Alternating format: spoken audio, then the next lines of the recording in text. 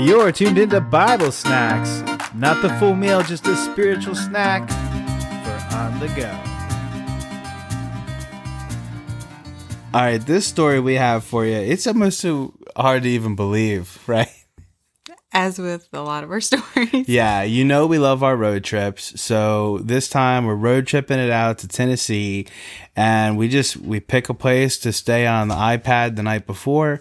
Picked ourselves a nice cabin at the top of a mountain somewhere, like supposed to be private, secluded, high up. And we ran a little late getting there because no agenda. We take our time. So we didn't show up until about 11 o'clock at night. But the thing you don't think about is having to drive up a mountain at 11 o'clock at night. Pitch black, no road lights, obviously. And here we are, I remember we kept circling around and around, just going up the mountain so slow, wondering, are we even going to make it up this thing? Right. Yeah. I remember thinking like, oh my goodness, like if they ever got ice and snow here, how did they even get there? But yeah, so we got to our cabin and like you said, it was late at night. And one of the perks to this cabin was that they had a hot tub outside and it was in the fall time. So it was a nice, crisp, cool night, and we were super achy from being in the car for hours, and it was like, oh, okay, that's going to be really nice. Mm-hmm. So we get in this hot tub, and, literally probably 2 minutes of getting in. It was right when we laid back, and we're like, this is nice, quiet, peaceful. We were sitting there.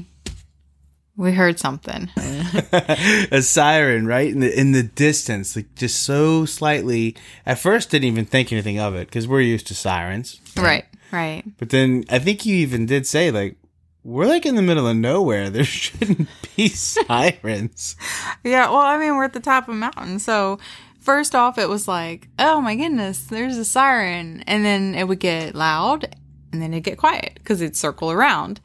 And they get a little bit louder the next time. And I'm like, well, surely they're not coming this way. Like, can a fire truck even get up here? I mean, the road got really narrow. And it was about the time that I heard the chains underneath of the fire truck. I'm like, crud, this is getting they're close. Here. What's going on? And all I'm thinking is, well, first off, is something going on around our house, inside of our house? Because we're on the back porch here. Yeah. Like, are we on fire? Or is there a neighbor that sees the smoke somewhere and they're like calling, thinking that the house is blazing because nobody was here 2 hours ago? So we jump out, rush to the front door about the time that this fire engine goes rolling by. Yeah. And I'll never forget, you open that front door and there's a nice, hot, blazing fire. I have never been that close to a fire that big in my life, and to think like you're literally just like, what's going on outside? Open the front door and the guy right across from you is blazed on fire. Oh, totally engulfed. Like I have it burnt in my memory of literally. Like the frame. You can see the frame of the house, but everything else is just flames roaring, and I'm like, so to be fair, from the way we were positioned, we could not smell the smoke or anything. Like, it must have been blowing down the mountain or something. And we didn't hear it. I don't know how. It's fire loud. Crackling. Should have heard something, right? The fire engines couldn't hear it over the fire engine. But, yeah. So you open that door and it was like, oh, okay. All right. So there's that. Yeah. We totally missed it. Now, we do have to say that it did, everybody was okay. The people were not at the cabin at the time, so they just lost their possessions. But everybody was okay. But we lost our water for the night. We did, but that's all right. It was 11 o'clock, so all we needed to do was brush our teeth anyway. Yeah. And I can't believe that we missed it. And so you might wonder, like, what does this have to do with the Bible? And it has us thinking about all the times in Scripture when there's things that, hey, God's trying to get your attention, or He's sending a messenger to you, and it's like, are you even going to notice? Right. When you think about something burning in the Bible, what comes to mind? A bush, of course. The bush, a burning bush. Think about Moses, right? Yeah. So that brings me to Exodus chapter 2. And I'm going to just kind of jump around here a little bit for the sake of time because there's a lot of scripture here. But I want to start the story with verse 21, making it a point to say that and Moses was content to dwell with the man. So first off, you need to know that Moses was content in his life, much like we were when we had gotten into the hot tub. We were nice and content. Good point. Chapter 3, starting at verse 1, it says, Now Moses kept the flock of Jethro, his father-in-law, the priest of Midian, and he led the flock to the backside of the desert and came to the mountain of God, even to Horeb. And the angel of the Lord appeared unto him in a flame of fire out of the midst of a bush. And he looked, and behold, the bush burned with fire, and the bush was not consumed. And Moses said, I will now turn aside to see this great sight, why the bush is not burnt. And when the Lord saw that he had turned aside to see, God called out to him from the midst of the bush and said, Moses, Moses. And he said, Here am I. And he said, Draw not nigh hither. Put off thy shoes from off thy feet, for the place whereon thou standest is holy ground.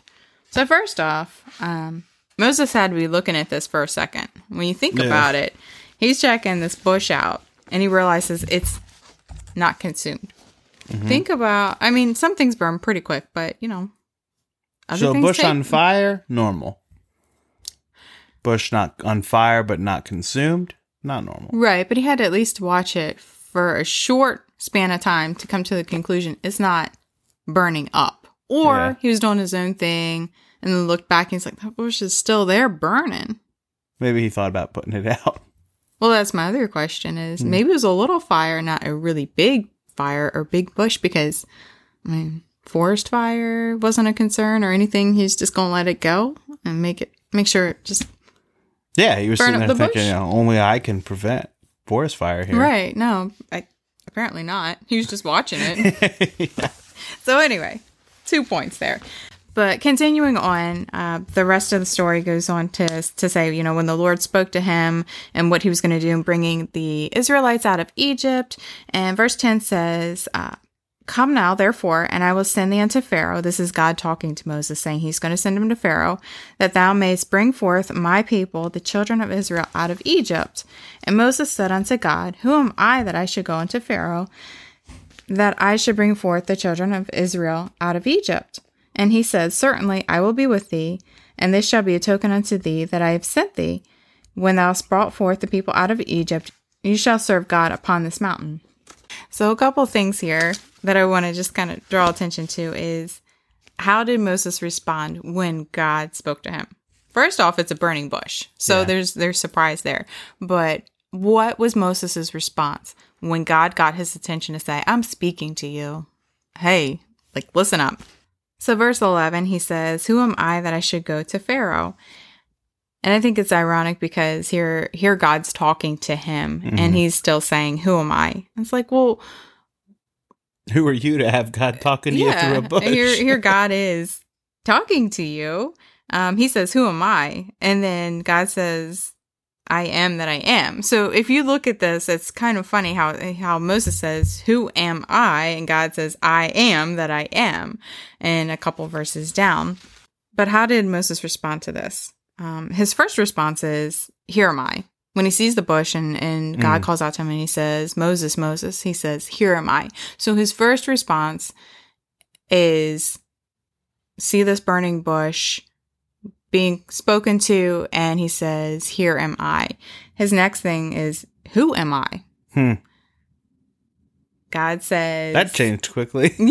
Here am I. And then he says, Who am I? And then in verse 13, he says, When I. So this verse says, And Moses said unto God, Behold, when I come to the children of Israel, and shall say to them, The God of your fathers hath sent me, and they shall say unto me, What is his name? What shall I say to them? So he says, Here am I, who am I, and when I. So he's already making it a point to say, hey, I'm paying attention, but there's some doubt, who am I? And then he says, okay, when I. So that is a commitment, so to speak, when you hear it. When he says, when I do this, what am I going to say? Mm-hmm. But then you flip to the very next chapter. God goes on to tell him, this is what you're to say, and this is how the people are going to respond, and so on and so forth. And Moses says in chapter 4, verse 1, And Moses answered, But behold, they will not believe me, nor hearken unto my voice, for they will say, the Lord hath not appeared unto thee. So he goes on this roller coaster around the mountain type of thing. Here am I, who am I, when I, but. Quite the journey there he's having in self-discovery and submitting, surrendering to God to follow the way. But I mean, the big win here is that he noticed the bush was burning and stuck around enough to find out what's going on. I mean, he could have just kept walking. What would God have done then? Lightning, maybe? Lightning, yeah. Found some other way. And so the burning bush got his attention. Another story that comes to mind, which is crazier than our story, actually, because this one has a talking donkey in it, right? Right. So you remember Balaam and his talking donkey? This is in Numbers 22. So it's a lot here. I'll read it quickly. But the next morning, Balaam got up, saddled his donkey, and started off with the Moabite officials. But God was angry that Balaam was going, so he sent the angel of the Lord to stand in the road to block his way. As Balaam and 2 servants were riding along, Balaam's donkey saw the angel of the Lord standing in the road with a drawn sword in his hand. The donkey bolted off the road into a field, but Balaam beat it and turned it back onto the road. Then the angel of the Lord stood at a place where the road narrowed between 2 vineyard walls. When the donkey saw the angel of the Lord, it tried to squeeze by and crushed Balaam's foot against the wall. So Balaam beat the donkey again. Then the angel of the Lord moved farther down the road and stood in a place too narrow for the donkey to get by at all. This time, when the donkey saw the angel, it laid down under Balaam. In a fit of rage, Balaam beat the animal again with his staff. Then the Lord gave the donkey the ability to speak. What? The donkey says, "What have I done to you that deserves your beating me 3 times? It asked Balaam. You have made me look like a fool, Balaam shouted. If I had a sword with me, I would kill you. But I am the same donkey you have ridden all your life, the donkey answered. Have I ever done anything like this before? No, Balaam admitted. Then the Lord opened Balaam's eyes, and he saw the angel of the Lord standing in the roadway with a drawn sword in his hand. Balaam bowed his head and fell face down on the ground before him. Why did you beat your donkey those 3 times? The angel of the Lord demanded. Look, I have come to block your way because you are stubbornly resisting me. 3 times the donkey saw me and shied away. Otherwise, I would certainly have killed you by now and spared the donkey.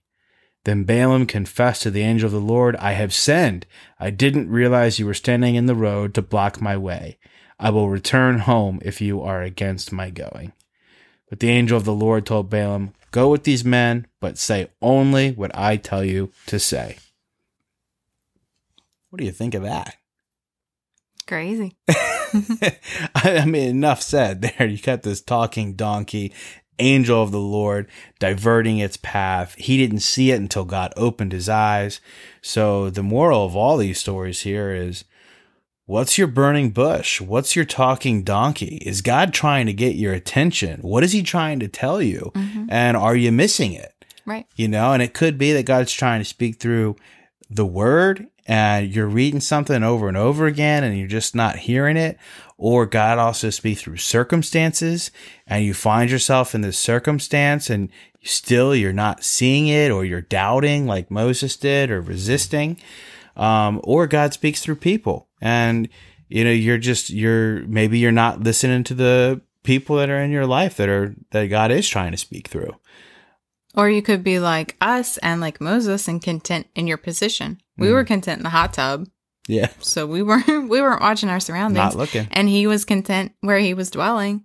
But he did see the burning bush. We just didn't see the burning cabin. No, we didn't. So open your eyes. Look what's burning around you. Or for talking donkeys.